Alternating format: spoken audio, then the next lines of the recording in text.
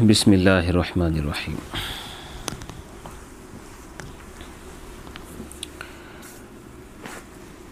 الحمد لولیہ والصلاة والسلام علی نبیہ۔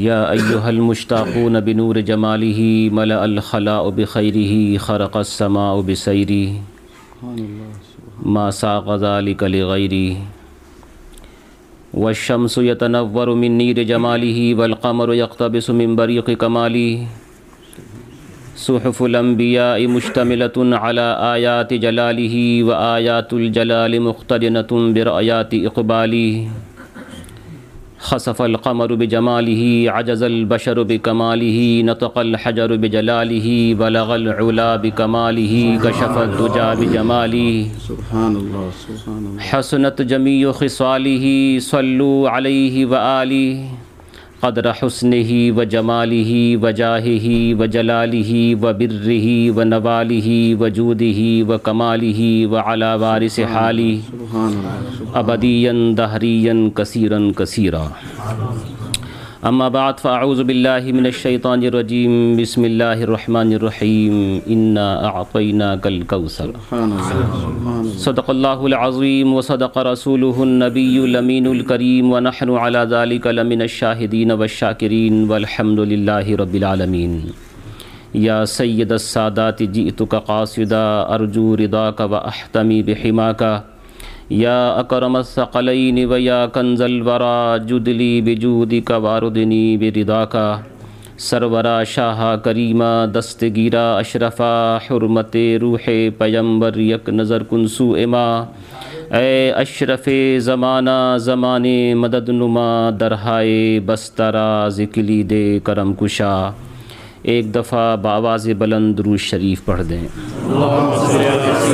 اللہم صلی علی سیدنا و شفیعنا و حبیبنا و طبیب قلوبنا و شفاء صدورنا و مولانا محمد کما تحب و ترضا بان تصلی علیہ۔ ایک دفعہ اور جھوم کر بآواز بلند درود شریف۔ اللہم صلی علی سیدنا و شفیعنا و حبیبنا و طبیب قلوبنا و شفاء صدورنا و مولانا محمد صلی اللہ تعالی علیہ وسلم۔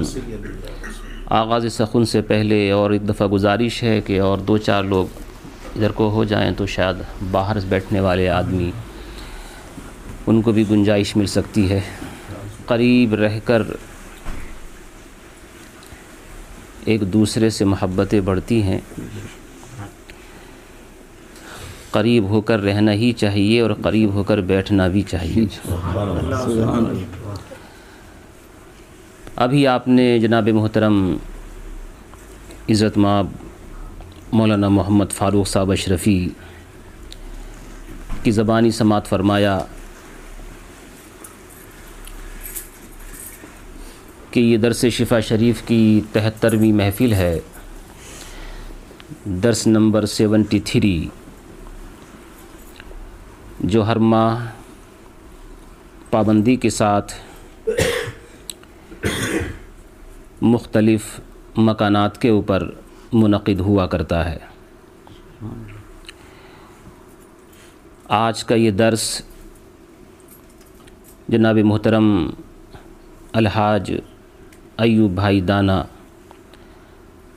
ان کے گھر کے اوپر ان کے صاحبزادے کی شادی خانہ آبادی کے پرمسرت موقع کے اوپر اس درس کا انعقاد ان کے دولت قدے کے اوپر ہو رہا ہے۔ اس درس کے اندر تقریباً 40-45 منٹ شفا شریف جو حضرت امام قاضی یاز علیہ رحمت و رضوان کی تصنیف لطیف ہے، اس کو دیکھ کر اس کی روشنی میں سیرت مصطفیٰ کے کچھ پہلو بیان کیے جاتے ہیں، اور اس کے بعد حلقہ ذکر کے بعد شجرہ خوانی اور پھر فاتحہ خوانی، درود و سلام اور دعا کی جاتی ہے۔ آج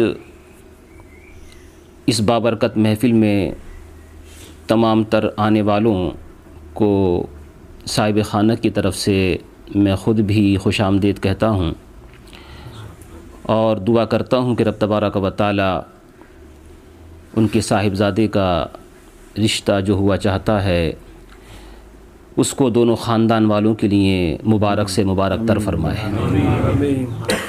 یہ بھی ایک حسن اتفاق ہے کہ لڑکی والوں کا نام بھی ایوب اور لڑکے والوں کا نام بھی ایوب اور جو درس دے رہا ہے اس کا نام بھی ایوب۔ سبحان اللہ۔ ایک ایوب داہنی طرف بیٹھے ہیں، ایک ایوب بائیں طرف بیٹھے ہیں اور بیچ میں بیٹھا ہوں۔ سبحان اللہ۔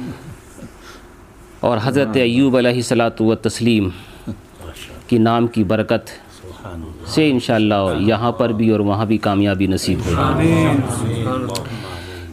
یہ درس ہوتا ہے، تقریر نہیں، یعنی کہ خطیبانہ انداز اس میں نہیں ہوتا ہے، آپ کو سبھی کو معلوم ہے، لیکن کچھ لوگ ہر درس میں نئے آتے ہیں۔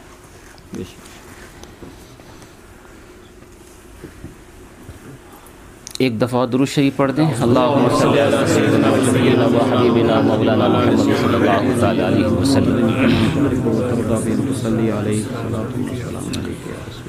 ماشاءاللہ بہت ہی پرمسرت اور بہت باذوق مجمع آج اس گھر کے اندر اکٹھا ہو گیا ہے۔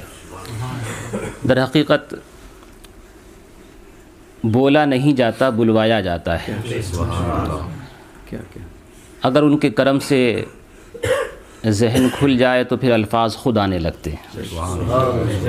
کل بھی ہمارے ہاں ایک پروگرام تھا، لیٹ نائٹ چلتا رہا، آج بھی ہے اور کل بھی ہوگا، تو مسلسل پروگرامز کا اثر تو ہوتا ہے، لیکن پھر بھی یہ غوث پاک کا مہینہ ہے۔ 11ویں کی محفل بھی ہے اور درس شفا بھی، دونوں ایک ساتھ ہیں۔ حضرت غوث پاک رضی اللہ تعالیٰ عنہ اور حضرت امام قاضی یاس، یہ شفا شریف جو ہے یہ بہت برکتوں والی کتاب ہے، اس لیے اس کے درس کا انتخاب کیا گیا۔ سیرت کی کتابیں جو آج ملتی ہیں اس کی بنیاد یہ کتاب ہے۔ کیا امام قاضی یاس کے اوپر اور ان کی سوانحیات کے اوپر ہم کئی دفعہ بول چکے ہیں، آج اس کی طرف نہیں جائیں گے، لیکن حضرت غوث پاک غوث الثقلین ذو البیانین واللسانین، یہ غوث پاک کا ایک لقب یہ بھی ہے، ذو البیانین واللسانین، دو طرح کے بیان والے اور دو طرح کی زبان والے۔ یہ غوث اعظم کی کرامت تھی، جب پیدا ہوئے تو وہ فارسی ماحول تھا، پرسین، عربی مادری زبان نہیں تھی، اس لیے اجمی لوگ کہہ دیتے کبھی کبھی اجمی ہے، وہ ہمارے سامنے کیا تقریر کر سکے گا۔ بڑے بڑے اونچے بغداد کے اندر موجود تھے جن کو اپنی فصاحت و بلاغت کے اوپر ناز تھا، یہ اجمی ہو کر کے ہمارے سامنے بیٹھ کے کیا خطاب کرے گا۔ غوث پاک کو بھی اس کا احساس تھا، جی چاہتا تھا بیان کرنے کو لیکن کر نہیں پاتے تھے۔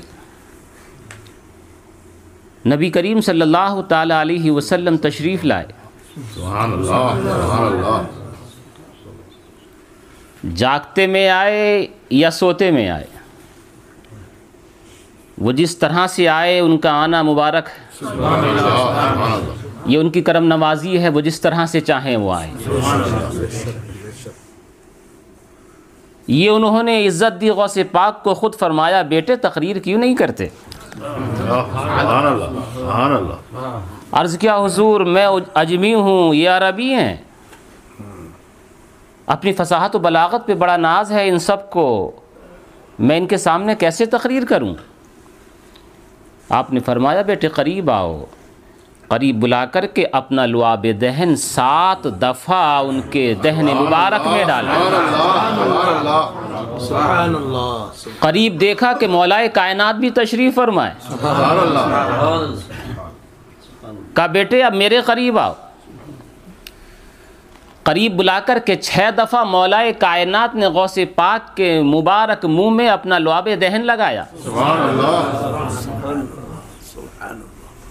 عرض کیا حضور میرے بابا جان نبی کریم صلی اللہ علیہ وسلم نے 7 دفعہ اور آپ نے 6 دفعہ کیوں؟ ارشاد فرمایا نبی کے ادب کی وجہ سے. آج یہی کچھ موضوع ہے. مولائے کائنات نبی صلی اللہ علیہ وسلم کے گھر میں رہتے ہیں مگر ادب کتنا کرتے ہیں. سبحان اللہ. لعاب دہن ڈالنے میں بھی اپنے آپ کو نبی کے برابر نہیں کیا. سبحان اللہ. ادب میں نہیں کیا. ان کی ذات الگ ہے, ہماری بات الگ ہے. یہ ادب کا تقاضا ہے کہ ہم تعداد میں بھی ان کی برابری نہ کریں. حالانکہ ان کا لعاب دہن ڈالنا الگ ہے, ان کا الگ ہے. نبی کے 1 دفعہ ڈالنے کی برابر بھی علی کا 1000 دفعہ ڈالنا بھی نہیں ہو سکتا. اس کے باوجود بھی مولائے کائنات نے عدد کے اندر بھی فرق رکھا کہ امتی اور نبی ہونے میں اس میں بھی فرق رہے, اس میں بھی فرق رہے. اس لیے ذوالبیانین والی. اس کے بعد تو حضرت غوث پاک رضی اللہ تعالیٰ ممبر پر بیٹھ کر کے تقریر فرماتے تھے. سبحان اللہ. بڑے بڑے فصیح, بڑے بڑے بلیغ, حیرت زدہ تھے کہ یہ کہاں سے آ رہے ہیں. ذوالبیانین واللسانین. اس لیے جب فارسی میں بولتے تھے تو فارسی میں ہی بولتے تھے, سبحان اللہ. اور جب عربی میں بولتے تھے تو عربی بڑے بڑے لوگ حیرت زدہ ہو کر کے سنا کرتے تھے. اس لیے لقب ذوالبیانین واللسانین ہوا. امام قاضی یاز اور غوث پاک دونوں کا زمانہ ایک اعتبار سے ایک ہے. سبحان اللہ. غوث پاک رضی اللہ تعالیٰ عنہ 470 ہجری 470 یا 471 کے اندر پیدا ہوئے, اور حضرت امام قاضی یاز علیہ رحمت و رضوان 476 میں پیدا ہوئے. 476 کے اندر. حضرت غوث پاک رضی اللہ تعالیٰ عنہ کا وصال مبارک 561 میں ہے, تقریباً 91 ایئرز. آپ خاکدان گیتی کے اوپر تشریف فرما رہے. اور حضرت امام قاضی یاز علیہ رحمت و رضوان 554 میں دنیا سے تشریف لے گئے.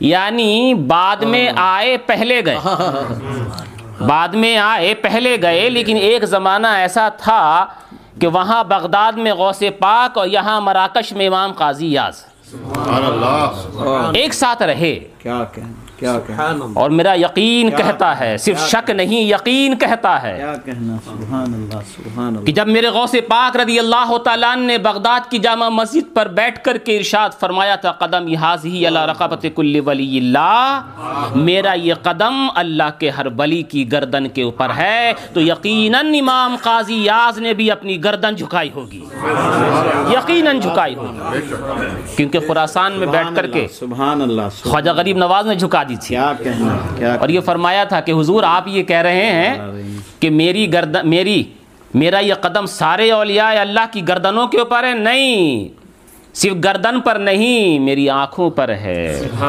میرے سر کے اوپر ہے. لا بل علی راسی وعلی عینی, نہیں میرے سر پر ہے, میری آنکھوں پر ہے. تو دونوں کا ذکر آج ایک اعتبار سے یہاں پر کیا جائے گا. لیکن امام قاضی یاز علیہ رحمت و رضوان نے یہاں ایک نئی فصل کی ابتدا فرمائی ہے, نئی بات ذکر فرما رہے ہیں یہاں سے. وہ کہتے ہیں کہ ہماری اس فصل میں ہم بیان کریں گے فیما رویہ عن السلف والائمۃ. نئے آنے والے لوگوں کے لیے عرض ہے کہ جیسے میں نے ذکر کیا کہ یہ درس کے اعتبار پڑھائی کے اعتبار سے ہوتا ہے اور اسی اعتبار سے بولی بھی. سلف اور خلف. سلف کہتے ہیں پہلے گزرے ہوئے لوگوں کو, خلف کہتے ہیں پیچھے آنے والے لوگوں کو. اس لیے کبھی کبھی آپ نے سنا ہوگا کہ کوئی بڑے شہزادے ہوں کسی بڑے باپ کے تو کہتے ہیں یہ حضرت کے خلف اکبر ہیں. یعنی پیچھے آنے والے ہیں لیکن ان کے طریقہ کار کو اپنانے والے. کیا عربی زبان بڑی نازک زبان ہے. تھوڑی سی زبر زیر میں سکون اور زبر میں تھوڑا سا فرق ہو جاتا ہے تو پھر معنی میں بہت فرق ہو جاتا ہے. بے شک بے شک. اگر کوئی بیٹا اپنے باپ کا فرما بردار ہو تو عربی میں اسے خلف کہتے ہیں، اور اگر نافرمان ہو تو خلف کہتے ہیں. صرف سکون ہے. تو کبھی ایسا اعلان ہو تو غور سے سنیے گا کہ کہنے والا خلف اکبر کہہ رہا ہے کہ خلف اکبر کہہ رہا ہے. سبحان اللہ سبحان اللہ. پتہ چل جائے گا. ایسی ہی سلف اور سلف بھی ہے. آج میں یہی کہنا چاہتا ہوں کہ جو لوگ اپنے آپ کو سلف سے منسوب کر کے سلفی کہہ دیتے ہیں، آج ہم بتاتے ہیں کہ سلف کرتے کیا تھے. حضرت امام قاضی اعظم علیہ رحمت و رضوان نے ذکر کیا ہے سلف کا طریقہ کار کیا تھا، ائمہ کا طریقہ کار کیا تھا، وہ نبی صلی اللہ علیہ وسلم کی بارگاہ میں کس طرح سے پیش آیا کرتے تھے. اور اس کو حدیث کے ذریعے امام قاضی اعظم علیہ رحمت و رضوان ارشاد فرماتے ہیں اپنی سند سے.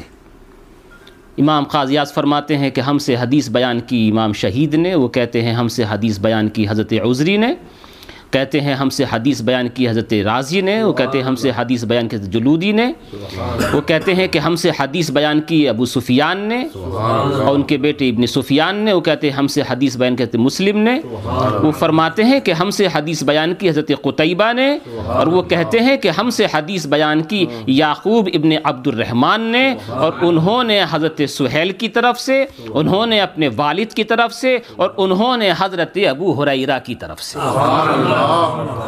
آج یہ حدیث جو آپ کو میں بیان کرنے والا ہوں، قسم خدا کی آپ کے ایمان کو جگمگا دے گی، آپ کے ایمان میں تازگی پیدا کر دے گی، آپ کی محبتوں میں فراوانی ہو جائے گی. آج ہم یہ جہاں پر آئے ہیں صرف محبت رسول میں آئے ہیں. سبحان اللہ سبحان اللہ. مجھ سے ذکر کیا گیا تھا اور ابھی اعلان میں بھی کہا گیا کہ نبی پاک صلی اللہ تعالیٰ علیہ وسلم کی طرف منسوب منہ مبارک شریف کی زیارت بھی کرائی جائے گی انشاءاللہ. اس کو دیکھنے کے لیے بھی لوگ آئے، کیوں؟ صرف محبت رسول میں ہے. یہ محبت جب بھی ہو، جس زمانے میں بھی ہو، ہمیشہ کام آتی ہے. ایسا مت سوچنا 1400-1500 سال کے بعد بلیک بن میں اس گھر کے اندر ہم یہاں بیٹھے ہیں تو ہمارے نبی کو ہمارے اس حال کا کچھ پتہ نہ تھا. نہیں، آنے والے بعد میں آئیں گے، آتے رہیں گے، مگر آنے والوں کے حالات کو میرے نبی نے پہلے ہی بیان فرما دیا اور بہت ہی طاقت والے جملے کے ساتھ بیان کیا ہے. اگر اس حدیث کو کوئی لے کر کے بیٹھے، قسم خدا کی وہ جھومے گا، مست ہوگا کہ کم سے کم میرے آقا نے میرا بھی ذکر وہاں پر کیا ہے. امام قاضی اعظم علیہ رحمت و رضوان کس کے سامنے بیان فرماتے ہیں؟ اپنی پوری سند کے ساتھ، اور وہ حضرت ابو ہریرہ رضی اللہ تعالیٰ عنہ کے ساتھ بیان کرتے ہیں. حضرت ابو ہریرہ رضی اللہ تعالیٰ عنہ حدیث بیان کرتے ہیں. وہ کہتے ہیں میں نے خود اللہ کے رسول صلی اللہ تعالیٰ علیہ وسلم کو فرماتے ہوئے سنا ہے، کہا ہے من اشد امتی لی حباً، کہا کہ مجھ سے میری امت میں سب سے زیادہ محبت کرنے والی ایک قوم آئے گی، ناسن. سبحان اللہ. ناسن نکرہ ہے. ہمارے عربی پڑھنے والے لوگ یہاں موجود ہیں. ناسن کہا، لوگ پہچانے نہ پہچانے ہم جانتے ہیں. سبحان اللہ سبحان اللہ. معرفہ نہیں کہا، الف لام نہیں لگایا، ناس نہیں کہا، ناسن کچھ لوگ آئیں گے. سبحان اللہ سبحان اللہ سبحان. اور وہ ہزاروں میں کچھ ہوں گے. سبحان اللہ سبحان اللہ. انجانے ہوں گے، بے شک. لوگ پہچانتے نہ ہوں گے، دنیا جانے نہ جانے، مگر ہم بتاتے ہیں کہ وہ ہمارے ہوں گے. ناسن کچھ لوگ ہوں گے. کیا کہنا. اور کہا دیکھو تو صحیح، نبی کریم صلی اللہ تعالیٰ علیہ وسلم جھوم کے درود شریف پڑھو تو میں آپ کو بتاؤں. اللہم صلی علی سیدنا و مولانا محمد صلی اللہ تعالیٰ علیہ وسلم۔ دیکھو نبی پاک صلی اللہ تعالیٰ علیہ وسلم نے ارشاد فرمایا من اشد امتی لی، ایک ایک لفظ پہ توجہ دیجئے گا، من اشد امتی لی حباً، اس کو یوں بھی کہا جا سکتا تھا کہ احب امتی لی حباً، ترجمہ ایک طرح ہی ہو سکتا تھا مجھے سب سے زیادہ چاہنے والے لوگ میری امت میں آئیں گے، مگر نہیں احب لی نہ فرمایا، کہا اشد امتی لی حباً، مجھ سے میری امت میں بہت زیادہ محبت کرنے والے لوگ آئیں گے۔ سبحان اللہ، بلیغانہ انداز، فصیحانہ انداز، اشدو اس میں تفضیل کا صیغہ لا کر کے کہا بہت زیادہ محبت کرنے والے ہوں گے، اور وہ کون ہوں گے؟ کہا یکونون بعدی، یا رسول اللہ، اب سارے صحابہ کرام موجود ہیں، اور کہتے ہیں یا رسول اللہ وہ کون سے لوگ ہوں گے جن کا ذکر آپ کر رہے ہیں؟ آیا ہمارے درمیان ابھی موجود ہیں یا کون لوگ ہیں؟ ہم نے ان کو دیکھا ہے یا نہیں دیکھا ہے؟ فرمایا یکونون بعدی، وہ ابھی نہیں میرے بعد ہوں گے، وہ ابھی نہیں میرے بعد ہوں گے۔ اور وہ کیسے ہوں گے؟ یود احدہم لو رآنی بأہلہ ومالہ، کہا وہ مجھ سے اتنی محبت کریں گے، وہ مجھ سے اتنا عشق کریں گے، اپنی ساری اولاد کو، اپنے سارے مال کو دے کر کے اگر مجھے دیکھنا چاہیں گے تو ایسا کر لیں گے وہ۔ کیا مطلب یہ ہے کہ اگر کوئی ان سے یہ کہے کہ یہ دیدار نبی ہے، یہ دیدار نبی کرنے کے لیے تمہارے پاس 10 مکان ہیں، تمہارے پاس 10 بیٹے ہیں، تمہارے پاس اتنی جائیداد ہے، اب دونوں میں سے ایک کو اختیار کرنا ہوگا، یا تو دیدار نبی کرو اور یا اپنے مکانات کو خرچ کرو، اپنے تمام تر بیٹوں کو ہمارے اوپر قربان کرو۔ نبی فرماتے ہیں میری محبت میں وہ اتنے چاہنے والے ہوں گے، اپنی اولاد کو، اپنے مال کو، اپنی جائیداد کو صرف میرے دیکھنے کے لیے قربان کر دیں گے، قربان کر دیں گے میرے دیکھنے کے لیے۔ کہا کیا؟ یود احدہم لو رآنی بأہلہ ومالہ، لو رآنی، کاش وہ مجھے دیکھ لیں۔ اب میں نے تو یہ جوش میں جذبے میں بول دیا، لیکن میں آپ کو آسانی سے بھی سمجھاؤں کہ یہ جو مطلب میں نے آپ کے سامنے بیان کریا یہ کیا۔ دیکھیے بے اہلہ و مالہ، با ہے نا یہاں با، جو عربی پڑھنے والے ہیں وہ جانتے ہیں اس چیز کو کہ با بہت سارے معانی کے لیے آتا ہے۔ مثال کے طور پر کوئی یہ کہے اس کے پاس پیسے نہیں لیکن حج اور عمرہ کرنے کے لیے جاتا ہے، صرف ایک گاڑی ہے اور بہت مہنگی ہے، 10-15 ہزار پاؤنڈ کی ہے اور کچھ نہیں ہے اس کے پاس، لیکن اس کے دل میں محبت جاگی کہ مجھے حج اور عمرہ کرنے کے لیے جانا ہے اور اچھے انداز میں جانا ہے، یا 4-5 ہزار پاؤنڈ کی جتنی بھی رہی ہو، بہرحال اس نے گاڑی کو بیچی اور اس کے بعد وہ حج اور عمرہ کرنے کے لیے چلا گیا۔ اب اگر وہ عربی میں کہے گا تو یوں کہے گا اعتمرت واحتججت بالسیارۃ، کیا مطلب؟ یعنی میں نے گاڑی کے بدلے میں عمرہ اور حج کیا ہے، گاڑی کے بدلے میں حج اور عمرہ کیا، یعنی گاڑی کو بیچ کر کے، گاڑی کو قربان کر کے میں نے حج اور عمرہ کیا ہے۔ یہاں با یا صرف با کو سمجھانا چاہتا ہوں، با گیا نا، میں نے عمرہ کیا، حج کیا بالسیارۃ، یہاں با یہ نہیں ہے کہ میں نے حج اور عمرہ کیا ہے گاڑی کے ذریعے، نہیں، گاڑی کے بدلے میں۔ نبی کریم صلی اللہ علیہ وسلم نے کیا ارشاد فرمایا؟ یود احدہم، ان لوگوں میں سے ہر ایک چاہے گا، ودا یودو، ہر ایک چاہے گا، لو رآنی، کاش وہ مجھے دیکھ لے، بأہلہ و مالہ، اپنے گھر والوں کو اور اپنی مال کو قربان کر کے۔ دیکھو سب بعد میں آنے والوں کا تذکرہ ہو گیا کہ نہیں؟ بے شک، جتنے بھی چاہنے والے ہیں سب کا ذکر ہو گیا کہ نہیں؟ اور قسم خدا کی یہ بات آج ہے، ہم چاہے کسی کو سمجھیں نہ سمجھیں، ممکن ہے آپ لوگوں میں سے کوئی ہے، ہو سکتا ہے کوئی ہو، ہم لوگ تو گناہگار سیاکار ہیں، مگر قسم رب کائنات کی ہم نے اپنی اپنی بہت ساری اردو کتابوں میں بھی دیکھا ہے کہ جہاں کہیں ناموس رسالت کی بات آئی ہے، جہاں کہیں عزت رسالت کی بات آئی ہے، ہمارے بہت سارے لوگوں نے اپنی جان کی قربانی دے کر کے عزت اور ناموس رسالت کی حفاظت کی ہے۔ سبحان اللہ، بے شک نبی صلی اللہ علیہ وسلم نے جو فرمایا انہوں نے کر کے دکھا دیا۔ ہاں، اپنی جان دے کر کے بھی ہم ناموس رسالت کی حفاظت کریں گے، اپنے مال کو دے کر کے بھی ہم ناموس رسالت کی حفاظت کریں گے۔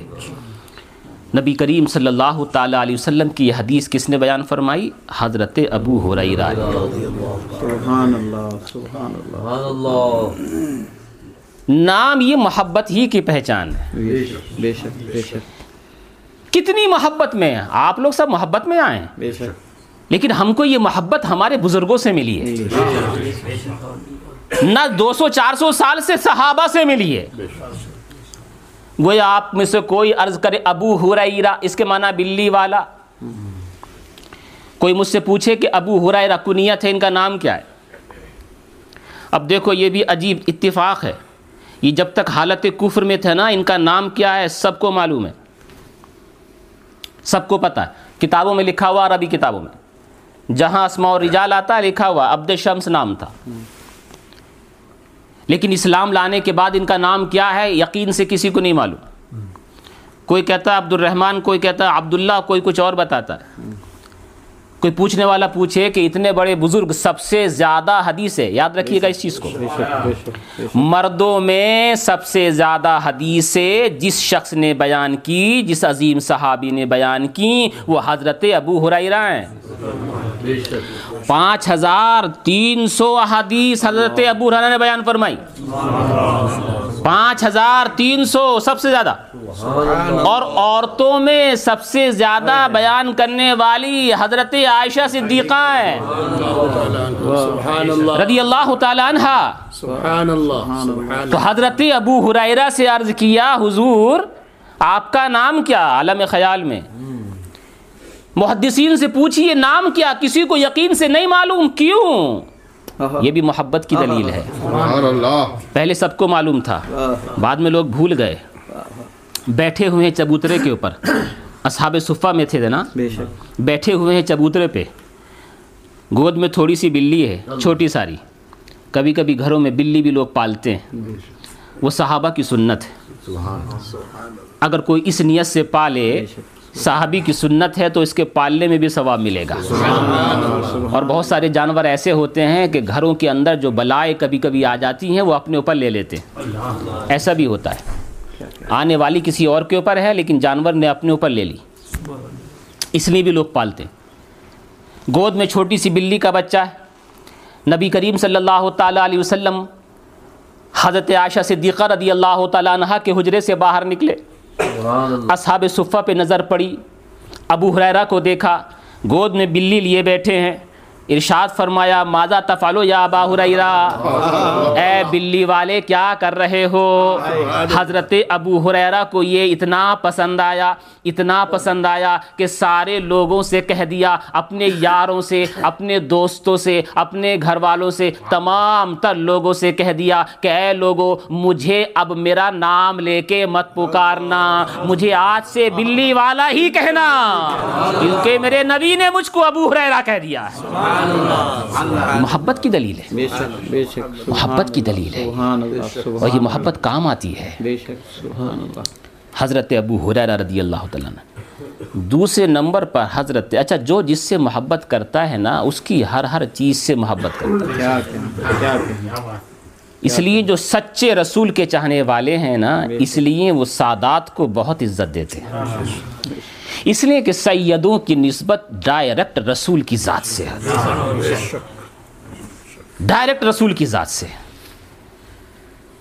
موئی مبارک شریف کی نسبت بھی ڈائریکٹ رسول کی ذات سے، بے شک، نسبت اسی سے، بے شک، بے شک، اور نسبت حقیقی ہو اگر کیا کہیں۔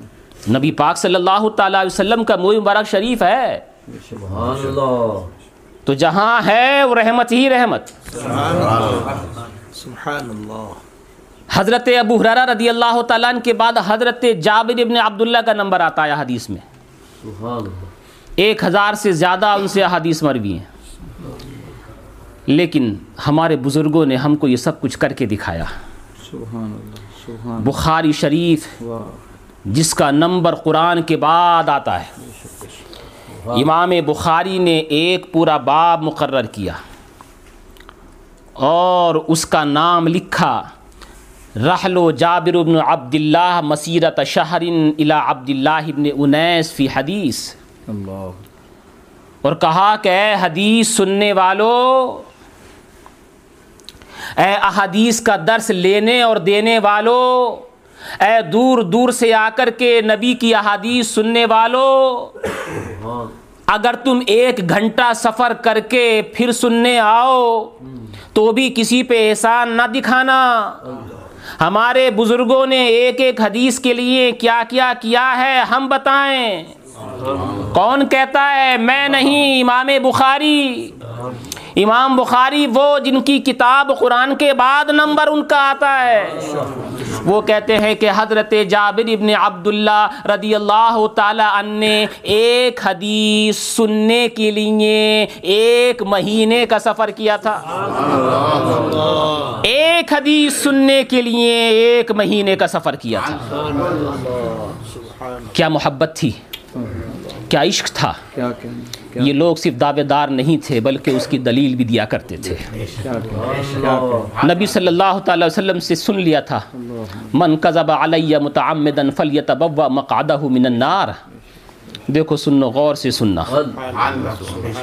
نبی پاک صلی اللہ علیہ وسلم کی زبانی سنا تھا ایک دفعہ کہ جس کسی نے میرے اوپر جھوٹ بول دیا جان بوجھ کر کے وہ اپنا ٹھکانہ جہنم میں بنا لے.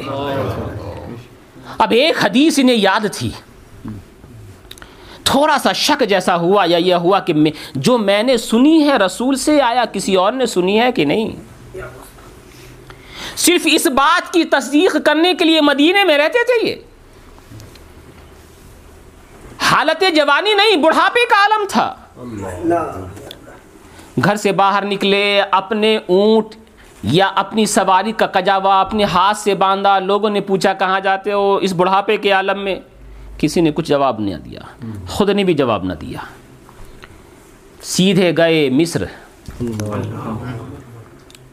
مدینے سے مصر گئے. مصر جا کر کے حضرت عبداللہ ابن انیس رضی اللہ تعالیٰ عنہ کے پاس پہنچے, اور پہنچنے کے بعد کہا کہ کیا یہ حدیث تم نے اللہ کے رسول صلی اللہ علیہ وسلم سے سنی ہے؟ بولے ہاں سنی ہے. حضور صلی اللہ علیہ وسلم نے ایسے ایسے فرمایا. جب کہا کہ آپ نے صحیح کہا, حدیث سنی, سن کر کے فوراً مدینے آ گئے. رکے نہیں. کہا کیوں جاتے ہو؟ کہ صرف حدیث سننے کے لیے آیا تھا اور کوئی مقصد نہیں تھا. سبحان اللہ. اب ہم اگر کسی مجلس کے اندر گھنٹوں بیٹھ جائیں تو اگر حضرت جابر ابن عبداللہ کا یہ واقعہ معلوم ہے, قسم خدا کی ہر مصیبت کو خوشی سے گوارا کریں گے. سبحان اللہ سبحان اللہ. ایک طرح کا واقعہ نہیں ہے. دیکھو حضرت امام نشاپوری رضی اللہ تعالیٰ عنہ جو بہت بڑے حاکم الحدیث ہیں, انہوں نے اپنی کتاب کے اندر ذکر فرمایا ہے. یہ حضرت ابو ایوب انصاری, آج ایوبوں کا ذکر ہو رہا ہے. حضرت ابو ایوب انصاری رضی اللہ تعالیٰ عنہ, یہ ان کی برکت سے ہم تینوں ایوبوں کا بھی ذکر ہو گیا رضی اللہ تعالیٰ. یہ بھی مدینے میں رہتے تھے. انہوں نے ایک حدیث نبی پاک صلی اللہ تعالیٰ علیہ وسلم سے سنی تھی, اور اس حدیث کے سننے والے مدینے میں اور کوئی نہیں تھا. ان کو کیسے کیسے احادیث کی حفاظت کی ہے ہمارے اسلاف عظام نے, تب کہیں جا کر کے ہم تک پہنچایا. ہم تو صرف اتنا کر رہے ہیں کہ ہم سنا رہے ہیں, آپ سن رہے ہیں, لیکن یہ اکٹھے کرنے والے تو دوسرے ہیں. ایک ایک حدیث کو کیسے اکٹھا کیا ہے, بڑی تفصیل سے بیان کرنے والوں نے بیان فرمایا ہے. حضرت ابو ایوب انصاری رضی اللہ تعالیٰ عنہ, ان کا بھی یہ حالت بڑھاپا ہے. گھر والوں سے تھوڑی سی روٹی بنوائی, تھوڑا سا سالن لیا, توشہ لیا, سفر کے لیے تیاری کی, اور اپنی سواری کو پہ بیٹھ کر کے چل دیے. یہ حضرت عبداللہ ابن انیس کے پاس نہیں گئے, یہ جانے والے حضرت عقبہ ابن عامر رضی اللہ تعالیٰ عنہ. ان کو یہ پتا تھا کہ یہ حدیث سنا ہے کہ ان کو یاد ہے. اب یہ مدینے سے گئے. مدینے سے کہاں گئے؟ میں اس لیے پوچھ رہا ہوں کہ آپ جواب دیں تاکہ پتہ چلے کہ آپ سن رہے ہیں. مصر، ایجپٹ. مدینے گئے. وہاں جانے کے بعد سب سے پہلے وہاں کے گورنر سے ملے. ایک اپنے زمانے کا بہت بڑا صحابی مدینے سے آ رہا ہے. اچھا، آپ کے یہاں اس بولٹن یا بلیک بن کسی سرزمین کے اوپر بھی مدینے کا رہنے والا، چاہے وہ انصار و مہاجرین میں سے نہ ہو لیکن عالم دین ہو، مشہور آدمی ہو، ہنگامہ ہو جائے گا کہ نہیں؟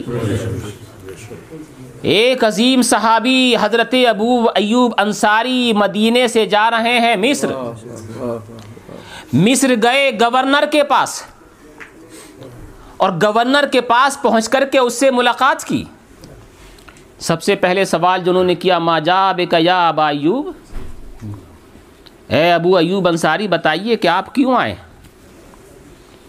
انہوں نے جواب دیا کہ ایک حدیث ہے، سنا ہے کہ عقبہ ابن عامر کے پاس ہے،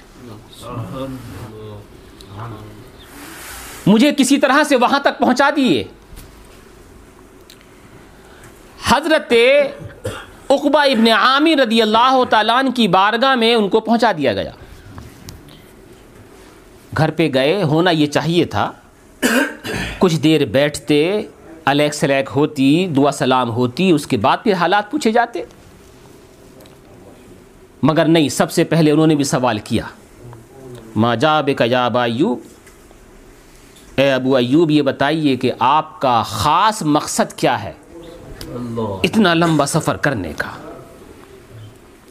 حضرت ابو ایوب انصاری رضی اللہ تعالیٰ نے جو ارشاد فرمایا ہے وہ آپ کے حوالے کرتا ہوں. سبحان اللہ. ارشاد فرمایا، ایک حدیث ہے سمعتہ من رسول اللہ صلی اللہ تعالیٰ علیہ وسلم. آپ لوگ غور سے سن رہے ہیں نا؟ ایک حدیث ہے جس کو میں نے اللہ کے رسول صلی اللہ تعالیٰ علیہ وسلم سے سنا ہے. لم یبقى احد سمعہ من رسول اللہ صلی اللہ تعالیٰ علیہ وسلم. کا مجھے یہ بھی معلوم ہے کہ اس حدیث کو سننے والا آج روئے زمین پر سوائے میرے اور تمہارے اور کوئی نہیں رہا ہے. مجھے معلوم ہے یا تو میں نے سنا ہے، اس کا سننے والا ابھی میں ہوں، یا مجھے سنایا گیا، بتایا گیا کہ آپ بھی ہو. کا وہ حدیث کیا ہے ذرا سناؤ تو صحیح. ایک ایک حدیث کے ایک ایک لفظ کی کیسی حفاظت کی ہے ہمارے بزرگوں نے. اللہ تعالیٰ ان کی قبرہائے منورہ کے اوپر کروڑ ہا رحمتوں کا نزول فرمائے، جنہوں نے ہم جیسے گناہگاروں کے لیے اتنی مصیبتوں کو برداشت کیا، ایک ایک حدیث لینے کے لیے مدینے سے مصر تک پہنچے. کا مجھے بتائیے وہ حدیث کون سی ہے جس کے بارے میں مجھے علم ہے کہ یا تو میں نے سنا، اس وقت میں موجود ہوں، یا آپ ہیں؟ کہا ہاں میں سناتا ہوں. اس کے بعد وہ کہنا شروع کرتے ہیں، کہتے ہیں نبی کریم صلی اللہ تعالیٰ علیہ وسلم، سمعت رسول اللہ صلی اللہ تعالیٰ علیہ وسلم، میں نے اللہ کے رسول صلی اللہ تعالیٰ علیہ وسلم کو فرماتے ہوئے سنا. دیکھو یوں تو ساری احادیث بڑی عظیم ہیں، ساری احادیث بہت ہی زیادہ برکت والی ہیں، مگر یہ حدیث، جس حدیث کو لینے کے لیے حضرت ابو ایوب انصاری مدینے سے مصر کی طرف جا رہے ہیں، اس میں پیغام کیا ہے؟ غور کرنا، توجہ دینا. بڑی عظیم حدیث ہے، حدیث ساری عظیم ہے، مگر مجھے یہ بھی افسوس کے ساتھ کہنا پڑے گا جو حدیث کے اندر آ رہا ہے اس پہ ہمارا عمل نہیں ہے. نہیں، بالکل بھی نہیں. ہمارا عمل اس کے خلاف ہے. حدیث میں کچھ اور کہا ہے، ہم کرتے کچھ اور ہیں. دعویٰ ہمیں محبت رسول کا ہے، عشق ہمیں اللہ کے رسول سے ہے، دعوے ہمارے بہت زیادہ بلند و بالا ہیں. مگر نبی کریم صلی اللہ تعالیٰ علیہ وسلم نے کیا حدیث بیان فرمائی؟ ارشاد فرماتے ہیں کہ میں نے اللہ کے رسول کو فرماتے ہوئے سنا ہے من ستر مؤمنا علی خزیۃ، کہ جو کوئی مسلمان اپنے کسی مسلمان بھائی کی پردہ پوشی کرے گا ایسی بات کے اندر جو اس کو رسوا کر دینے والی بات ہو. اور ذرا تفصیل سے بیان کر دوں، آپ نے کسی مسلمان بھائی کو دیکھا جو ایسا کام کر رہا تھا جو اسے کرنا نہیں چاہیے تھا مگر وہ چھپ کے کر رہا تھا، کسی کو دکھا کے نہیں کر رہا تھا، اور آپ کو پتا ہے کہ یہ چھپ کے ہی کر رہا ہے، علی خزیۃ، ایسی بات ہے کہ رسوا کر دے گی وہ اس کو، ایسی بات ہے کہ ذلیل کر دے گی وہ اسے، چھپ کے ہو رہا ہے، کسی کو پتہ نہیں ہے مگر آپ نے دیکھ لیا کہ یہ آدمی چھپ کر کے یہ کام کر رہا ہے. اب آج کے زمانے کا طریقہ کار کیا ہے؟ اوہ پتہ چل گیا،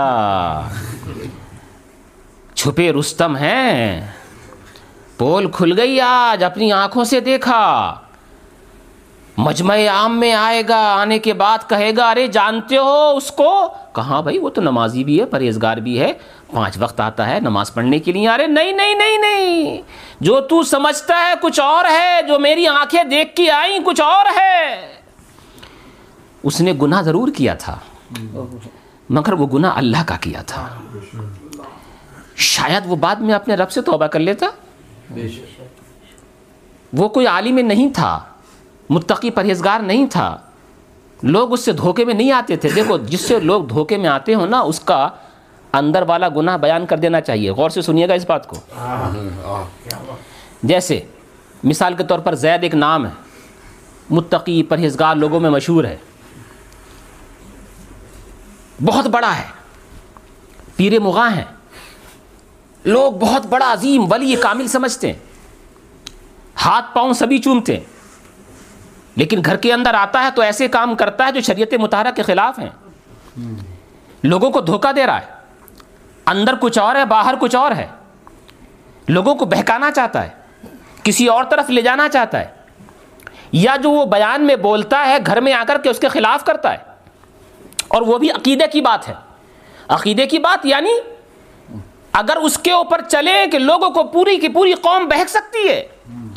تم نے دیکھا کہ اس آدمی کے پیچھے پوری قوم ہے، 1000 نہیں 1 لاکھ 10 لاکھ لوگ اس کے پیچھے چلتے ہیں، مگر اس کے عقیدے میں خرابی ہے، اس کے عقیدے میں کمزوری ہے، اس کے عقیدے میں کچھ ایسی خرابی ہے جو لوگ نہیں جانتے ہیں، یا کوئی ایسا کام کرتا ہے جو بہت برا ہے مگر لوگ نہیں جانتے ہیں، لوگ اسے ولی کامل سمجھتے ہیں.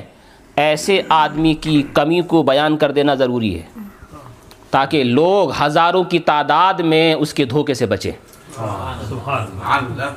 نیک نیتی کے ساتھ، اس کو رسوا کرنے کے لیے نہیں، نیک نیتی کے ساتھ کہ عقائد میں یہ باہر کچھ اور بولتا ہے اور عقیدے کے اندر یہ کمزور ہے، یا ایسے کام کرتا ہے جو شریعت مطہرہ کی بالکل خلاف ورزی ہے. اب اس کی اس کمی کو بیان کر دینا لوگوں کے سامنے ضروری ہے تاکہ لوگ اس کے دھوکے میں نہ آئیں. لیکن اگر ایک عوام ہے، لوگ اس کے پیچھے نہیں چلتے ہیں، اس نے کوئی ایسا کام کیا بعد میں اللہ تعالیٰ اس کو معاف کر دیتا، چھپ کے کر رہا ہے، آپ نے جا کر کے مجمع عام میں بتا دیا، آپ کو ایسے وقت میں کیا کرنا چاہیے تھا؟ سنیے اللہ کے رسول صلی اللہ علیہ وسلم کیا فرماتے ہیں. وہ کہتے ہیں میں نے اللہ کے رسول صلی اللہ تعالی علیہ وسلم کو فرماتے ہوئے سنا ہے، من ستر مؤمنا علی خزیۃ، جو کوئی کسی مسلمان بھائی کی پردہ پوشی کرے کسی ذلیل اور رسوا کر دینے والے کام کے اندر، سترہ اللہ یوم القیامت، تو رب تبارک و تعالی قیامت میں اس کی پردہ پوشی کرے گا. جیسے آج اس نے عیب کو ڈھاکا ہے، ایسے ہی رب اس کے عیبوں کو چھپائے گا، رب چھپائے گا اس کو. رب تبارک و تعالی قیامت کے دن جہاں پر سب کے عیب کھل جائیں گے، ایسے وقت میں بھی رب تبارک و تعالی وہاں اس کے عیبوں کو چھپائے گا. یہ حدیث بیان اس لیے کی جا رہی تھی کہ ہمارے اسلاف کو نبی کریم صلی اللہ علیہ وسلم سے کیسی محبت تھی، ان کی باتوں سے، ان کے اقوال سے، ان کی ذات سے، ان کی صفات سے، ان کی باتوں سے. ارے ہمارے بزرگوں نے تو ہم کو یہ سکھایا کہ جہاں تصور میں بھی آ جائیں نا وہیں ادب کر لیں. سبحان اللہ. ابھی آخر میں کھڑے ہو کر کے صلاۃ والسلام پڑھیں گے نا آپ. تصور میں لاتے ہیں نبی کریم صلی اللہ تعالی علیہ وسلم کو. کچھ لوگ سوال کرتے ہیں تو اپنا اپنا طریقہ کار ہے، مگر میں آپ کو بیان کروں کہ غوث پاک کا بھی مہینہ ہے نا. یہ ہمارے بزرگوں نے ہم کو بتایا ہے، ادب کرنا سکھایا ہے. یہ کتاب بہجت الاسرار ہے. بہجت الاسرار کے اندر علامہ شتنوفی علیہ رحمت و رضوان، جن کے لیے میں نہیں امام احمد رضا فاضل بریلوی علیہ رحمت و رضوان اپنی کتاب فتاوی رضویہ جلد 28 کے اندر جب ان کی تعریف کرتے ہیں تو پورا ایک صفحہ بھر دیتے ہیں. کہتے ہیں امام المحدثین ہیں، امام الفقہاء ہیں، اپنے زمانے کے قاریوں کے سردار ہیں، صوفیوں کے سردار ہیں، علماء کے سردار ہیں، مشائخ کے سردار ہیں. علامہ شتنوفی انہوں نے کتاب لکھی ہے بہجت الاسرار، اسی کا حوالہ دے رہا ہوں. فرماتے ہیں علامہ شتنوفی علیہ رحمت و رضوان کے غوث پاک رضی اللہ تعالیٰ ممبر پر کھڑے ہو کر کے تقریر کر رہے ہیں، اور حضرت علی بن ہیتی رضی اللہ تعالیٰ ان کے ممبر کے سب سے نچلی والی سیڑھی کے پاس ٹیک لگا کر کے بیٹھے ہوئے ہیں. تقریر کرتے کرتے رک گئے. علی بن ابصارہ مجمع موجود ہے. علی بن ہیتی ممبر کے نچلی والی سیڑھی کے قریب بیٹھے ٹیک لگا کے بیٹھے ہوئے ہیں. لوگوں نے دیکھا کہ سونا شروع کر دیا، نیند آ گئی ان کو. کس کو؟ علی بن ہیتی کو. یہ علی بن ہیتی کون ہیں؟ مشائخ کے سردار ہیں، اولیاء کے سردار ہیں، مگر غوث اعظم کے قدموں میں بیٹھے. یہ علی بن ہیتی وہ ہیں کہ جب غوث پاک نے فرمایا تھا کہ سب سے، جب فرمایا نا میرا یہ قدم سارے اللہ کے ولیوں کی گردنوں کے اوپر ہے، تو سب سے پہلے گردن جھکانے والے یہی ہیں. سب سے پہلے، ارے زبانہ زور سے کہہ دو تو پھر میں آگے بڑھا. سب سے پہلے گردن جھکانے والے یہی. سبحان اللہ. ہزاروں مریدوں کے پیر ہیں، ہزاروں مریدوں کے پیر اپنے زمانے کے. سبحان اللہ. سبحان. بعد میں مریدوں نے پوچھا حضور آپ تو خود اتنے بڑے ہیں، آپ کو ضرورت کیا تھی گردن جھکانے کی؟ اور سب سے پہلے آپ ہی جھکانے والے. اور اتنی بڑی بات شیخ عبد القادر جیلانی نے کہی، میرا قدم اللہ کے سارے ولیوں کی گردنوں کے اوپر ہے، یہ تو بہت بڑی بات ہے، اور سب سے پہلے آپ نے جھکائی. ارشاد فرمایا جب شیخ عبد القادر جیلانی نے یہ بات کہی تو میں نے عالم مکاشفہ کے اندر جا کر کے محسوس کرنا چاہا کہ یہ اتنی بڑی بات عبد القادر نے خود کہی ہے یا کہلوائی گئی ہے. سبحان اللہ.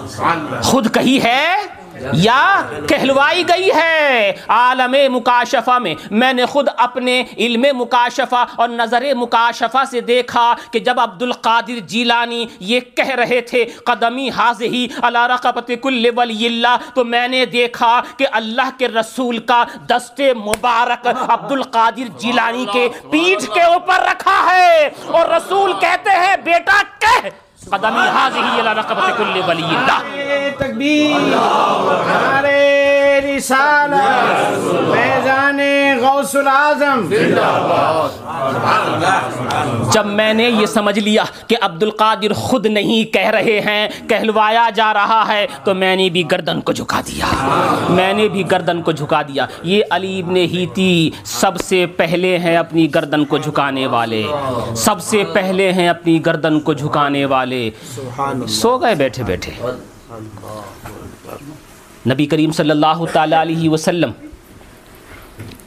کے شہزادے غوث پاک رضی اللہ تعالیٰ ایک دفعہ درود شریف پڑھ لو صلی اللہ تعالی علیہ وسلم.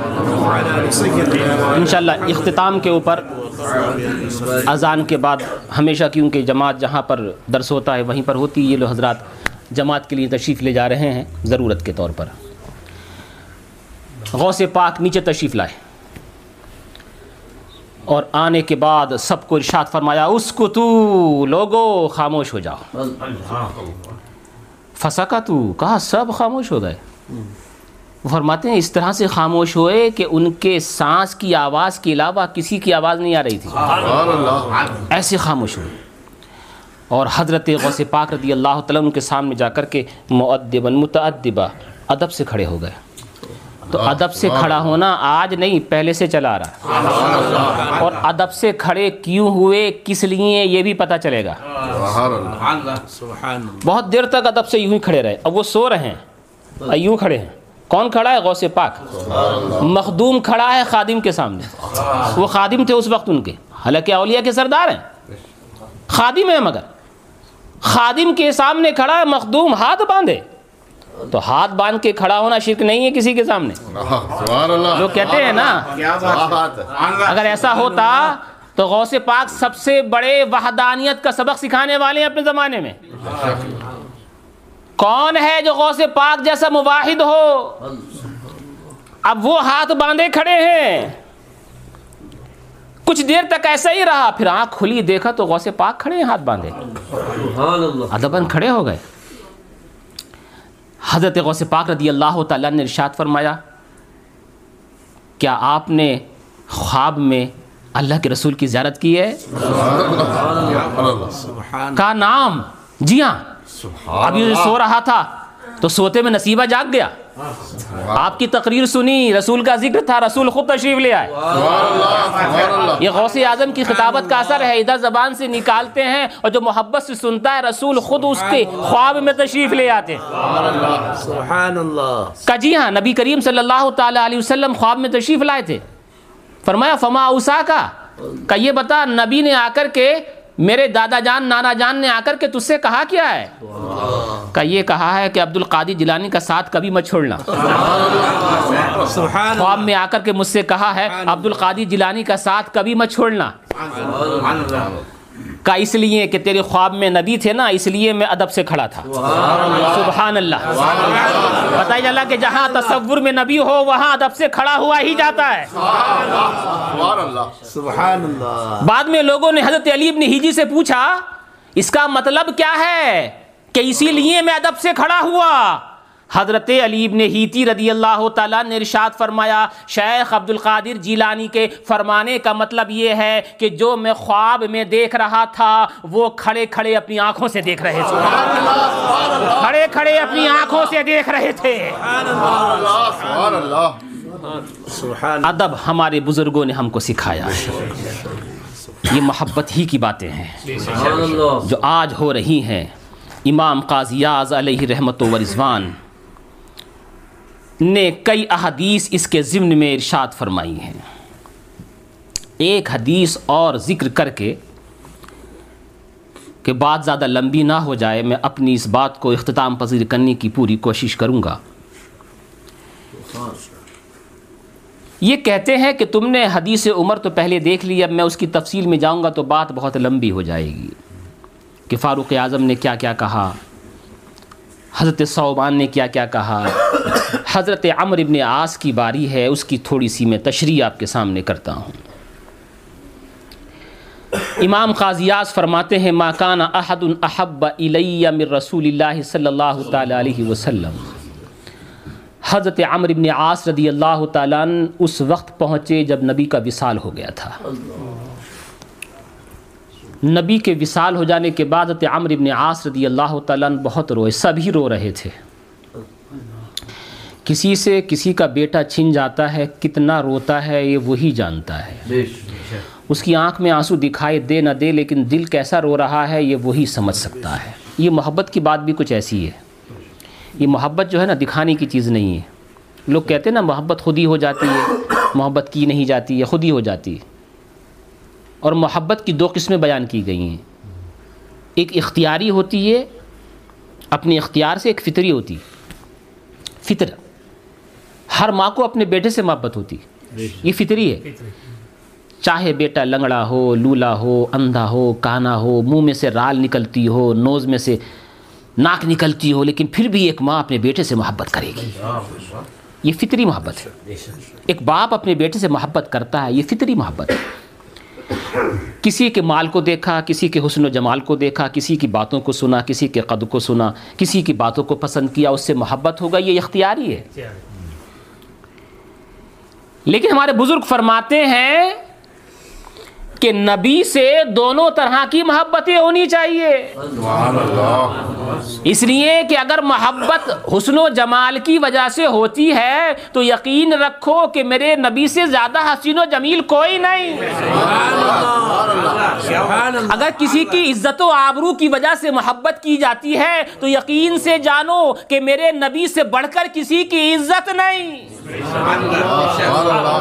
اور فطری محبت بھی ان سے ہونی چاہیے. یہ بھی یقین جانو جہاں تیری ماں کام نہیں آئے گی وہاں تیرا رسول کام آئے گا.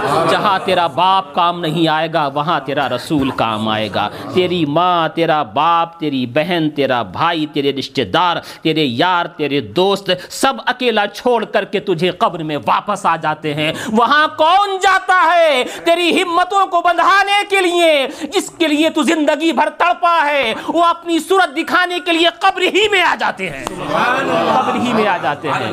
مجھے بتاؤ تیری ڈوبی ہوئی ڈھارس کو بندھانے کے لیے کون آیا؟ تیرے رسول آئے. جہاں پر قیامت میں سب ساتھ چھوڑ دیں گے، سب ساتھ چھوڑ دیں گے. قرآن بیان کرتا ہے وہ دن ہوگا جہاں بیٹے سے ماں بھاگے گی اور ماں کا ساتھ کوئی بیٹا نہیں دے گا. باپ بیٹے سے الگ ہوگا، بیٹا باپ سے الگ ہوگا، بھائی بھائی سے جدا ہوگا، بہن بھائی سے جدا ہوگا، کوئی کسی کا ساتھ نہیں دے رہا ہوگا. جہاں پر دنیا کے سارے ساتھ چھوٹ گئے وہاں ساتھ کون دے رہا ہے؟ تیرا نبی. تو فطری محبت بھی سارے لوگوں سے سب سے زیادہ نبی سے ہونی چاہیے. اس لیے امام قاضی اعظم نے پہلے اسی کو بیان کیا تھا کہ فاروق اعظم نے یہ کر کے دکھایا تھا. حضور نے خود ارشاد فرمایا تھا کہ اے عمر یہ بتا ہم کو کتنا چاہتا ہے. وہ سچے آدمی تھے، سچ بتا دیا کہ حضور آپ کی محبت دل میں تو ہے مگر ابھی اولاد کی بھی ہے، مال دولت کی بھی ہے، بیوی بچوں کی بھی محبت ہے ابھی دل میں. سچ کہہ رہا ہوں. سچے لوگ تھے، سچ بول دیا. ایسا نہیں ہے کہ دل میں کچھ اور زبان پہ کچھ اور ہو. نہیں، سچ حضور آپ کی بھی محبت ہے مگر بیوی کی بھی ہے، بچوں کی بھی ہے، مال دولت کی بھی ہے. آپ نے ارشاد فرمایا اے عمر تیرا ایمان کامل نہیں ہے. فوضع کفہ علی صدر عمر. نبی کریم صلی اللہ تعالی وسلم نے اپنا دست مبارک حضرت فاروق اعظم کے سینے پہ رکھا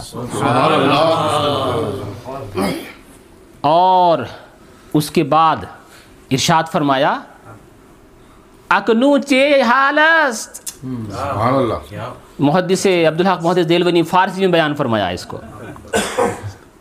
عمر اب بتا اب کیا حال ہے؟ تو ارشاد عرض کیا یا رسول اللہ مال کی دولت نکل گئی، بیوی کی دولت نکل گئی، بچوں کی دولت نکل گئی مگر ابھی اپنی بچوں کی محبت نکل گئی، مال کی محبت نکل گئی، بیوی کی محبت نکل گئی مگر ابھی اپنی ہے. یعنی خود اپنی جان کی بھی محبت اپنے آپ کو ہے اور آپ کی بھی ہے. فرمایا محبت مشترک است. کہ ابھی بھی محبت بٹی ہوئی ہے، آپ کی بھی ہے اور اپنی بھی ہے. دوبارہ ہاتھ رکھا، فرمایا اکنوچی حالست، اب بتاؤ اب کیا حال ہے؟ عرض کیا یا رسول اللہ اب آپ کی محبت کے علاوہ کوئی محبت دل میں باقی نہیں رہی. اس کے بعد اللہ کے رسول نے ارشاد فرمایا الآن تم ایمانو کا یا عمر، اے عمر اب آ کر تیرا ایمان مکمل ہوا ہے، اب آ کر تیرا ایمان مکمل ہوا ہے. امام قاضی اعظم نے اس کی طرف اشارہ کیا تھا مگر اس کے بعد یہ عمرو ابن عاص رونے لگے. وصال کے بعد بہت روئے. یہ شروع میں بہت بڑے دشمن تھے، بار بار یاد کرتے رہتے تھے اس کو. اس وقت یہ کہنے لگے ایک زمانہ ایسا تھا کہ جتنے بڑے دشمن آپ تھے نا کوئی بھی نہیں تھا. میں چاہتا تھا کہ آپ کو اپنے ہاتھوں سے ختم کر دوں. پوری دنیا میں سب سے زیادہ مبغوض نفرت والا انسان آپ تھے مگر جب مسلمان ہوئے ایمان لے کر کے آئے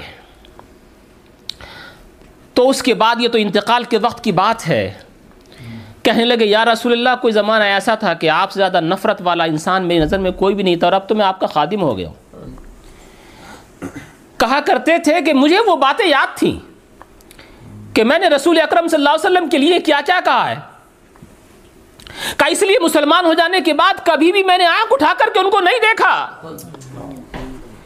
کرتے تھے کہ اے سننے والے اگر تو مجھ سے یہ کہے صف ہو، رسول کا حلیہ بیان کر، ان کا چہرہ مورا کیسے تھا، ان کے مبارک بال کیسے تھے، ان کے مبارک کان کیسے تھے، ان کی مبارک داڑھی کیسی تھی، ان کا مبارک قد کیسا تھا، ان کا مبارک حلیہ کیسا تھا. کہا یا رسول اللہ، لوگوں سے کہا کرتے تھے کہ میں اپنی آنکھ کو کبھی اٹھا کر نہیں دیکھتا تھا، اگر تو مجھ سے پوچھے میں بیان نہیں کر سکوں گا، کیونکہ میں نے کبھی ان کو نظر اٹھا کر دیکھا ہی نہیں.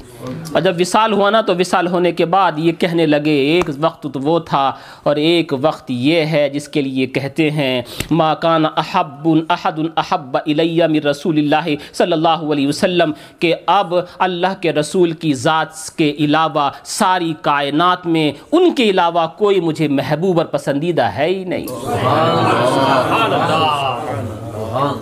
اس کے بعد ایک بہت ہی، ساری باتیں تو پر لطف ہی ہیں اور بہت عمدہ ہیں، مگر یہ حدیث شریف جو میں میرے بیان کی آخری کڑی ہوگی، شاید پہلی دفعہ اس کو سن رہے ہوں گے. یہ حضرت عبدہ بنت درود شریف پڑھیں.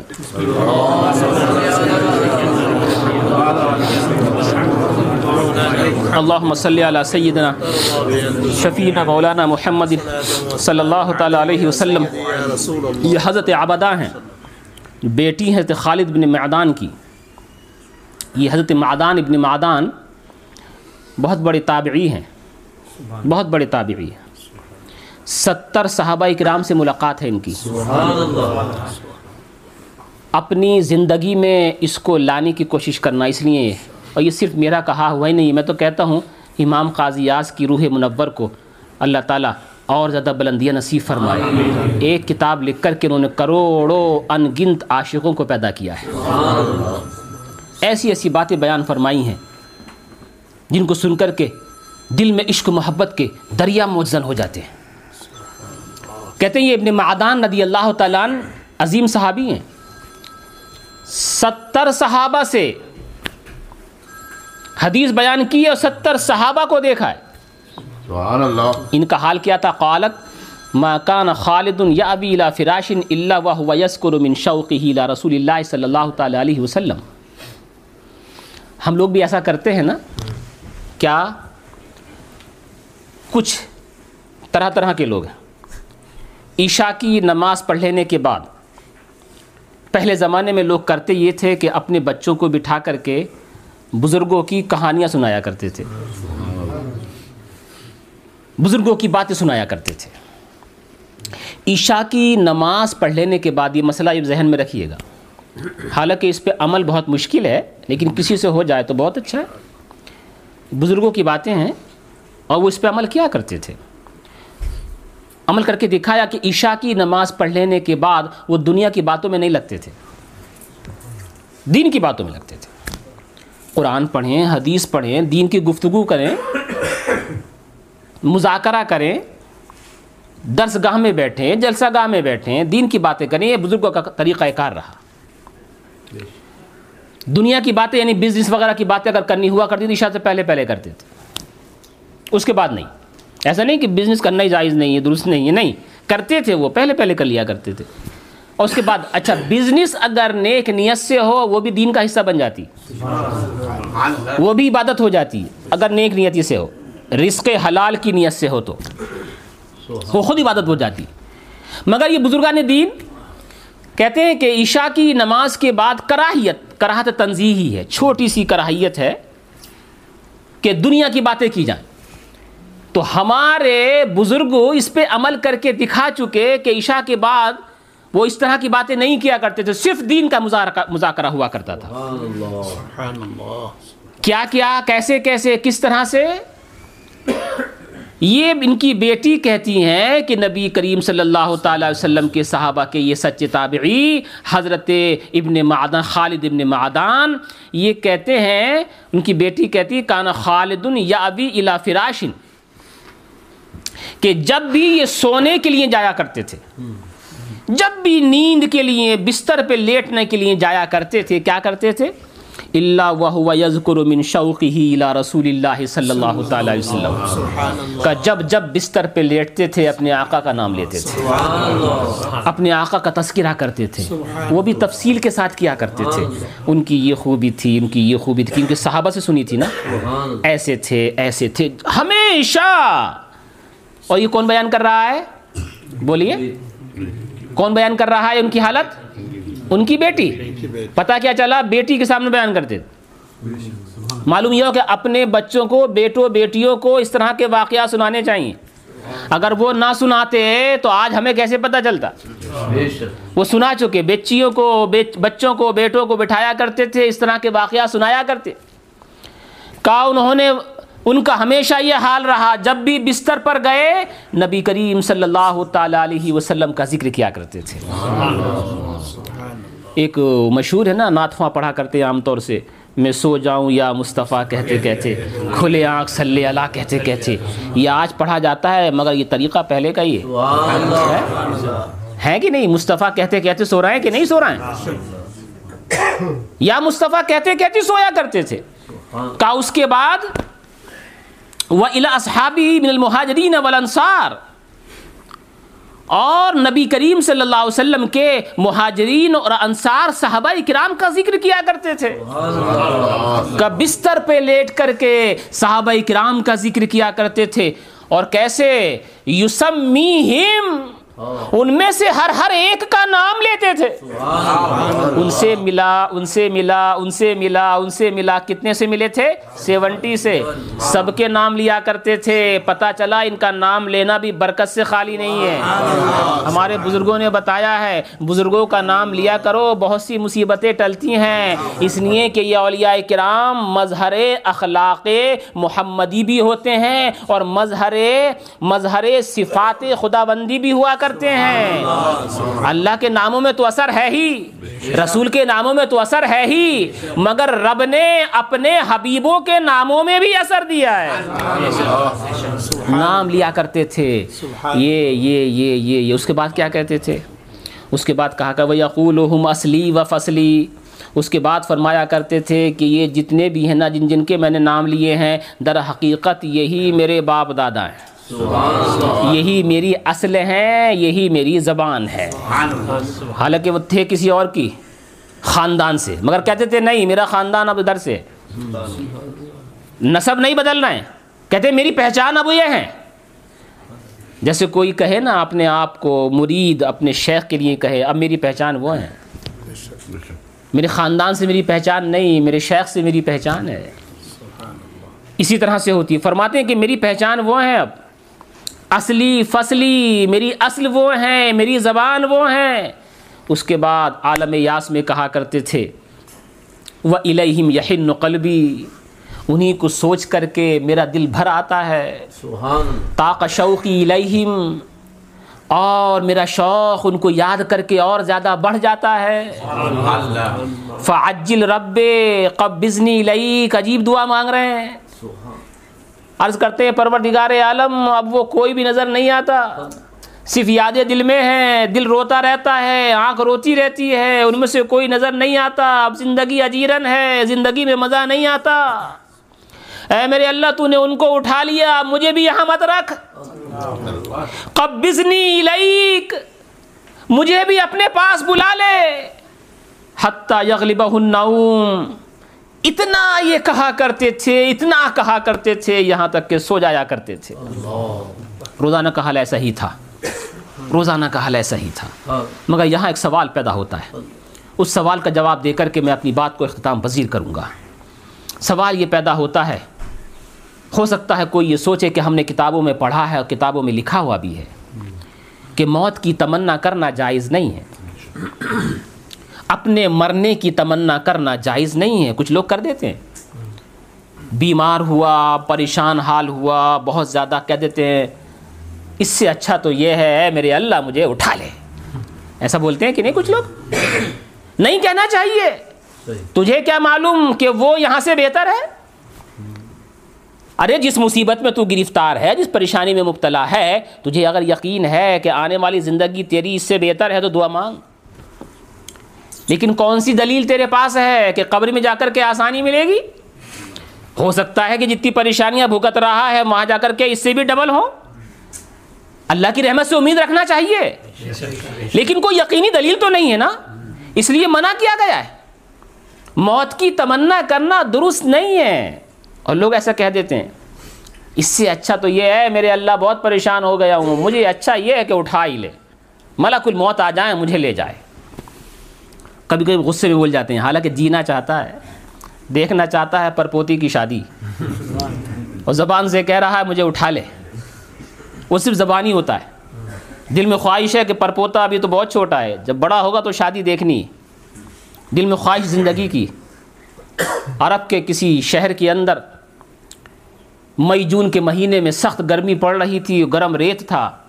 ایک صاحب لکڑیاں کاٹنے جنگل کے اندر گئے اور وہاں سے جنگل سے لکڑیاں کاٹ کر کے اپنے سر کے اوپر اٹھا کر کے لائے، پسینے میں شرابور، پیاس شدت کی، نیچے سے گرم ریت، اوپر سے لو، گرم ہوا، بہت پریشان۔ نیچے اپنا گٹھر پیڑ کے نیچے زور سے ڈالا اور زور سے بولے اس سے اچھا تو یہ تھا کہ ملک الموت آ جاتا اور مجھے اٹھا لے جاتا۔ اتفاق سے جس پیڑ کے نیچے یہ کہا، اس پیڑ پہ پہلے ہی سے ایک صاحب آرام کر رہے تھے، چڑھے بیٹھے تھے، مسخرے قسم کے پہلے سے بیٹھے ہوئے تھے، وہ آرام کر رہے تھے وہاں۔ اس نے جب یہ سنا تو کہا آج اسے سبق سکھا دیں۔ پیچھے سے کودا وہیں پیڑ کے اوپر سے، گم سے، جیسے کوئی جن یا فرشتہ یا کوئی آئے، جہاں وہ کھڑے تھے پیچھے سے کودا اور کود کر کے اس کے شانے پہ ہاتھ رکھا، کہا مڑ کے مت دیکھنا۔ کہا پوچھا تو کون؟ کہا میں ملک الموت۔ کہا تم یہاں کیوں آئے ہو؟ کہا ابھی تو نے بلایا تھا، ابھی تو نے بلایا تھا نا کہ ملک الموت آ جاتے تو مجھے اٹھا لے جاتے۔ کہنا وہ تو بس میں نے یوں کہا تھا کہ وہ میری گٹھری کا بوجھ زیادہ تھا نا، اس لیے میں اٹھا کر کے میرے سر پہ رکھ دیتے، اس لیے بلایا تھا۔ میری گٹھری کا بوجھ اٹھانے کے لیے ملک الموت کو میں نے بلایا تھا۔ لیکن ملک الموت کو بلانا، آواز دینا صحیح نہیں ہے، جائز نہیں ہے، مکروہ کہا گیا ہے۔ تو انہوں نے کیوں کہا؟ کس وقت میں جائز ہے اور کس وقت میں جائز نہیں ہے، یہ فرق میں آپ کو بتا دوں۔ جائز بھی ہے اور ناجائز بھی ہے، صحیح بھی ہے اور غلط بھی ہے۔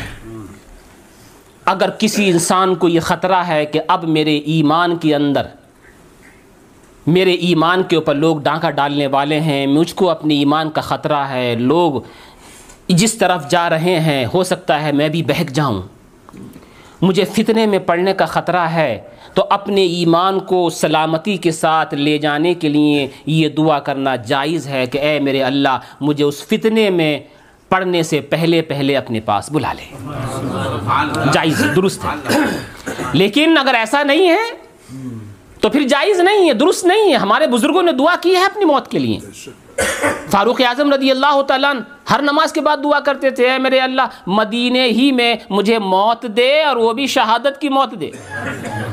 لوگ کہتے تھے عجیب دعا ہے، شہادت کی موت مدینے میں کیسی ملے گی؟ اس لیے کہ شہید تو وہ ہوتا ہے جسے کافر لوگ آ کے قتل کریں، اور مدینے میں کافر کہاں ہیں؟ شہید ہونے کے لیے تو باہر جانا پڑے گا۔ اور فاروق اعظم ایسی دعا مانگ رہے ہیں گویا کہ رات اور دن اکٹھا کروانے والی، کہ دن بھی ہو جائے اور رات بھی رہے۔ ایسا کیسے؟ مدینے میں موت آئے گی تو شہادت نہیں ہوگی، اور شہادت اگر ہوگی تو پھر مدینے میں کیسے آئے گی؟ فاروق اعظم نے جب یہ سنا تو ارشاد فرمایا میرے رب کے لیے ہر ناممکن کو ممکن کر دینا بالکل آسان ہے، وہ چاہے تو یہ ناممکن بھی ممکن ہو جائے گا۔ ایسا ہوا، مدینے ہی میں موت آئی اور شہادت کی موت آئی۔ لیکن دعا کرنا جائز تو ہوا۔ حضرت عبداللہ ابن جہش رضی اللہ تعالیٰ عنہ جنگ احد کے موقع پر تشریف فرمائے، ایک دوسرے صحابی ہیں۔ اب جنگ احد صبح کو ہونے والی ہے۔ جنگ احد میں نبی کریم صلی اللہ علیہ وسلم کے دندان مبارک ٹوٹے تھے، شہید ہوئے تھے۔ اب یہ رات کو صحابہ کرام نمازیں پڑھ رہے ہیں۔ صحابہ کرام رب تبارک و تعالیٰ کی بارگاہ میں دعا گو ہیں۔ عبداللہ ابن جہش کونے کے اندر بیٹھے ہوئے ہیں، ایک دوسرے ساتھی ان کے برابر میں بیٹھے ہوئے ہیں۔ بڑا رقت انگیز واقعہ ہے، اور یہی میری تقریر کا اختتام ہوگا۔ اس سے پتہ آپ کو چلے گا کہ دعا مانگنی موت کی کب جائز ہے اور کب جائز نہیں ہے، اور کس طرح سے ہمارے بزرگوں نے موت کی دعا مانگی ہے اور کس کس انداز سے مانگی ہے۔ عبداللہ ابن جہش رضی اللہ تعالیٰ نفل نماز پڑھ کے بیٹھ جاتے ہیں. صبح کو سورج اب نکلنے میں دیر ہے. وہ دوسرے صحابی بھی آ کر کے بیٹھ گئے. ایک حضرت عبداللہ ابن جہش رضی اللہ تعالیٰ کہتے ہیں اے میرے بھائی صبح کا سورج جب نکلنے والا ہے, سامنے کافروں کی فوج کھڑی ہوئی ہے, ہم کو نہیں معلوم کہ صبح ہمارا سورج ہمارے ساتھ کیا تقدیر لے کر کے آتا ہے, نہ معلوم کل ہماری ملاقات ہو یا نہ ہو. چلو ایسا کرتے ہیں ہم آپس میں دونوں دعا مانگتے ہیں, تو دعا مانگ میں آمین کہوں گا, پھر میں دعا مانگوں گا تو آمین کہنا. دونوں نے ہاتھ اٹھا لیے, دونوں رب کی بارگاہ میں دعا گو ہو گئے. اب ایک وہ صحابی جو بیان کرتے ہیں, وہ خود بیان کرنے والے بیان کرتے ہیں کہ میں نے وہی دعا مانگی جو عام طور سے ایک مجاہد دعا مانگا کرتا ہے. میں دعا مانگتا رہا, عبداللہ ابن جہش اس پہ آمین کہتے رہے. دعا کیا تھی؟ وہ کہتے ہیں میں نے تو ویسی ہی نارمل دعا مانگی. کہا ہے میرے اللہ کل جب مقابلہ ہو, اسلام اور کفر کا مقابلہ ہو, میں تیری رضا کے لیے جاتا ہوں, تیری خوشنودی کے لیے جاتا ہوں, تو میرے بازوؤں میں طاقت دینا, مجھے تو ہمت دینا. ایک کڑیل نوجوان سامنے سے میرے مقابلے کے لیے بھیجنا, وہ میرے اوپر حملہ کرے, میں اس کے اوپر حملہ کروں, میں اس پہ تیر سے وار کروں, وہ مجھ پہ تیر سے وار کرے, میں اس کے اوپر نیزے سے حملہ کروں, وہ میرے اوپر نیزے سے حملہ کرے, میں اس پہ تلوار سے حملہ کروں, وہ مجھ پہ تلوار سے حملہ کرے, وہ مجھے پیترا بازی سکھائے یا گرائے, میں اس کو پیترا لا کر کے گراؤں, دونوں میں کشتی ہو جائے اور غالب میں ہوں, وہ ہار جائے, میں جیت جاؤں اور علم اسلام بلند ہو جائے.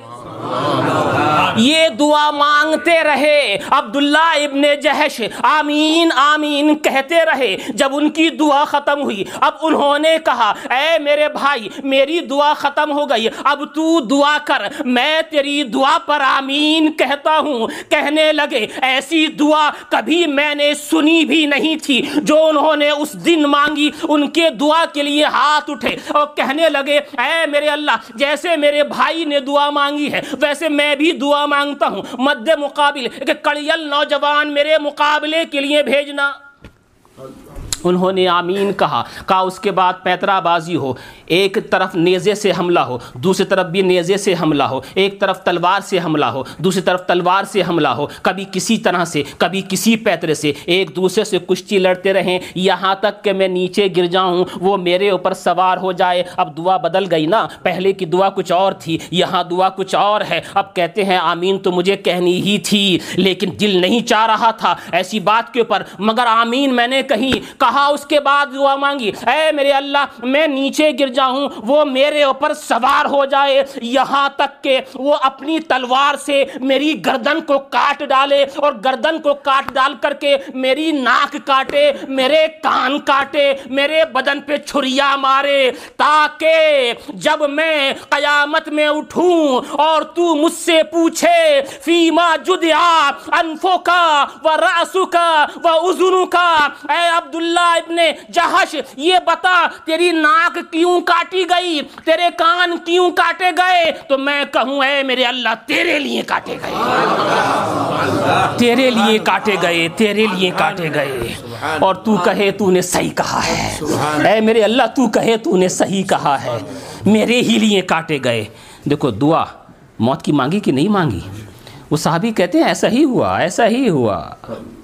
صبح کو میرے مقابلے میں بہت کڑیل نوجوان آیا, ہم دونوں آپس میں لڑے, میں نے اس کو گرا دیا, میں جیت گیا وہ ہار گیا. پھر میں نے دیکھا میری دعا تو مکمل ہو گئی. عبداللہ ابن جہش نے بھی دعا مانگی تھی, دیکھیں کیا ہوتا ہے. میں ایک کونے پہ کھڑے ہو کر کے تماشا دیکھنے لگا. میں اب لڑ نہیں رہا تھا, پھر دیکھ رہا تھا کہ ہم نے جو رات دعائیں مانگی ہیں دیکھو دعائیں کیسے قبول ہوتی ہیں. لوگ کہتے ہیں نا دعا قبول نہیں ہوتی, نہیں ہوتی ہیں. زبان میں اثر ہو, دل میں تڑپ ہو, آنکھ میں آنسو ہو, لو خدا سے لگی ہو, رسول کا وسیلہ ہو, اولیاء کرام کی محبت ہو, پھر رب سے دعا مانگی جائے ضرور قبول کرتا ہے. پہلے زبان میں اثر پیدا کر پھر دعا کر ضرور قبول ہوگی. کہتے میں دیکھنے لگا ایسا ہی ہوا. مقابلے میں مد مقابل میں کڑیل نوجوان آیا, دونوں کی مٹ بھیڑ ہوئی, گتھم گتھا ہوئی, ایک دوسرے سے کشتی لڑنے لگے. عبداللہ ابن جہش نے اس کو گرایا, انہوں نے اس کو گرایا. ایک دوسرے کو گراتے گراتے ہوا یہ کہ عبداللہ ابن جہش نیچے اور وہ کافر اوپر, اور اس نے میری نظروں کے سامنے اپنی تلوار سے ان کی گردن کاٹی, اور گردن کاٹنے کے بعد ان کی ناک کاٹی. اور ناک کاٹنے کے بعد ان کے کان کاٹے۔ میں سمجھ گیا کہ جیسی میری دعا قبول ہوئی ہے رب نے ان کی دعا بھی قبول ہوئی ہے، اور کہا کہ جب یہاں تک دعا قبول ہو گئی نا دنیا کی تو آخرت کا بھی ہوگی۔ جب یہاں تک قبول ہوئی ہے کہ یہاں تک تو میں نے دیکھ لیا، آخرت تو ابھی ہوئی نہیں ہے، مگر ایک ان کی دعا آخرت والی بھی تھی نا کہ جب میں اٹھوں اور میرے ناک کان کٹے ہوئے دکھائی دے، اے میرے اللہ تو مجھ سے پوچھے فی ما جدع انفک واذنک، تیرے ناک کان کیوں کاٹے گئے؟ میں کہوں فی کا وفی رسولک، تیرے لیے تیرے رسول کے لیے، تو کہے کہ تو صحیح ہے، تو صحیح بولتا ہے۔ وہ کہتے ہیں دنیا والی تو میں نے خود اپنی آنکھوں سے دیکھ لی، جب دنیا کی صحیح ہوئی تو آخرت کبھی صحیح ہو جائے گی۔ ہمارے بزرگوں نے ہم کو محبت رسول کا سبق دیا ہے، کیونکہ محبت رسول ہر بیماری کا علاج ہے۔ جس کے دل میں محبت رسول ہوگی صحیح طرح سے وہ معاشرے میں صحیح طریقے سے رہے گا، صحیح طور پر رہے گا، میل محبت کے ساتھ رہے گا۔ آفت میں اگر مبتلا ہوا بھی تو اس کے اندر صبر کرے گا، مصیبت میں آیا بھی تو اس پہ صبر کرے گا، اس لیے کہ محبت رسول ہر پریشانی کا علاج خود بتا دیا کرتی ہے۔ میرے دوستو، میرے بزرگوں، بات بڑی طویل ہے لیکن وقت بڑا قلیل ہے، اسی وجہ سے اب میں اپنی اس بات کو یہیں پر اختتام پذیر کرتا ہوں۔ انشاءاللہ یہ جو سلسلہ ہے بعد میں اسی طرح سے جاری و ساری رہے گا، اسی بیان کو لے کر کے اگلے درس کے اندر بھی انشاءاللہ کچھ نہ کچھ اس کا حصہ پیش کریں گے۔ آپ تمام حضرات سے پھر میں گزارش کرتا ہوں کہ یہ درس خاص طور سے حضرت مخدوم پاک میرے آقا و مولا قدوۃ الکبریٰ امام الاولیاء سلطان سید اشرف جہانگیر سمنانی قدس سرہ الرحمانی کی یاد میں ہر مہینے کی 28ویں تاریخ کی مناسبت سے ہر مہینے کے آخری اتوار کو یہ درس پیش کیا جاتا ہے۔ حسن اتفاق یہ ہے کہ 28ویں تاریخ ابھی گزری ہے تو بالکل قریب ہے۔ مختلف مقامات کے اوپر یہ ہوتا ہے سلسلہ وار۔ جن لوگوں کو رب تبارک و تعالیٰ نے بڑے گھر دیے ہیں خاص طور سے ان کے لیے خصوصی موقع دیا جاتا ہے، حلقہ ذکر ہوتا ہے، شجرہ خوانی ہوتی ہے اور خصوصی دعا ہوتی ہے، اور کوشش کی جاتی ہے کہ اس کے ذریعے جتنا بھی ہم سے ہو سکا یا ہو سکے کچھ نہ کچھ رسول کی محبت جو ہمارے بزرگوں نے ہم کو سکھائی ہے وہ آپ تک پہنچانے میں ہم کامیاب رہیں۔ اگر اس کے سلسلے میں آپ کو کچھ رابطہ کرنا ہے تو وہ جناب حاجی شبیر بھائی ڈاکٹر سے رابطہ کر سکتا ہے۔ کچھ لوگ ابھی خواہش مند ہیں لیکن آپ کو جس کسی کو بھی رابطہ کرنا ہو شبیر بھائی ڈاکٹر سے رابطہ کر لیں۔ اور ایک اعلان ابھی کر دیتے ہیں، یہ ایک کتاب ہے ایسینشلز آف اسلام، اس میں نماز وغیرہ کا ذکر ہے، انگلش میں یہ لکھی ہوئی ہے، بچوں کے لیے بڑی مفید ہے۔ آپ لوگوں میں سے کوئی چاہے کہ مرحومین کے ایصال ثواب کے لیے، یہ میری لکھی ہوئی نہیں ہے، ہمارے بھائی مسعود بھائی انہوں نے جو نیو یارک امریکہ کے رہنے والے ہیں انہوں نے اس کو ترتیب دیا ہے، تو جو کوئی بھی چاہے اپنے مرحومین کے ایصال ثواب کے لیے تو اپنی طرف سے یہ 10-20 جتنی بھی ہو سکے وہ دے سکتا ہے۔ اس کے لیے شریف ڈاکٹر سے رابطہ کریں۔ اللہ تعالیٰ مجھے آپ کو سب کو شریعت مطہرہ کی پاسداری نصیب فرمائے۔ اب حلقہ ذکر ہوتا ہے اور بہت ہی محبت کے ساتھ حلقہ ذکر میں اپنی نگاہوں کو نیچے کر کے اور خدا کی رحمتوں کو یاد کرتے ہوئے حلقہ ذکر کے اندر شریک ہوں۔ ہر ذکر کے اوپر خصوصی توجہ رب کی بارگاہ میں سے لگائیں اور ہر ضرب کے اندر رب تبارک و تعالیٰ کی وحدانیت کا تصور لے کر کے اس کی محبت میں ڈوب کر کے اپنے پروردگار کا ذکر کریں۔ جب الا اللہ کہیں جس کا مطلب ہے سوائے اللہ کے، لا الہ الا اللہ سے یہ ذکر شروع ہوگا۔ الا اللہ ہر ضرب کے اوپر گویا کہ آپ یہ سوچتے رہیں، مثال کے طور پر نہیں ہے کوئی طاقت دینے والا الا اللہ مگر اللہ، اللہ کے سوا کوئی نہیں ہے بیماریوں سے شفا دینے والا، کوئی نہیں ہے مصیبتوں کو دور کرنے والا مگر اللہ، کوئی نہیں ہے پریشانیوں سے نجات دینے والا مگر اللہ۔ ہر چیز پر اپنی اپنی نیت کرتے رہیں، صدق دل سے اللہ کے ذکر میں شریک ہوں، اور خود اگر محبت سے کریں گے دیکھیں گے آپ کے دل کے اندر ایمان کا ایک نور پیدا ہوگا، اور اپنی آواز کو اپنے دل کے اوپر لا کر کے جیسے الا اللہ جب کہیں تو یہاں دل پہ لا کر کے اس کا اثر ڈالیں، اس کا دم کریں، تاکہ آپ کے دل کے اوپر ذکر اللہ کا اثر پہنچے۔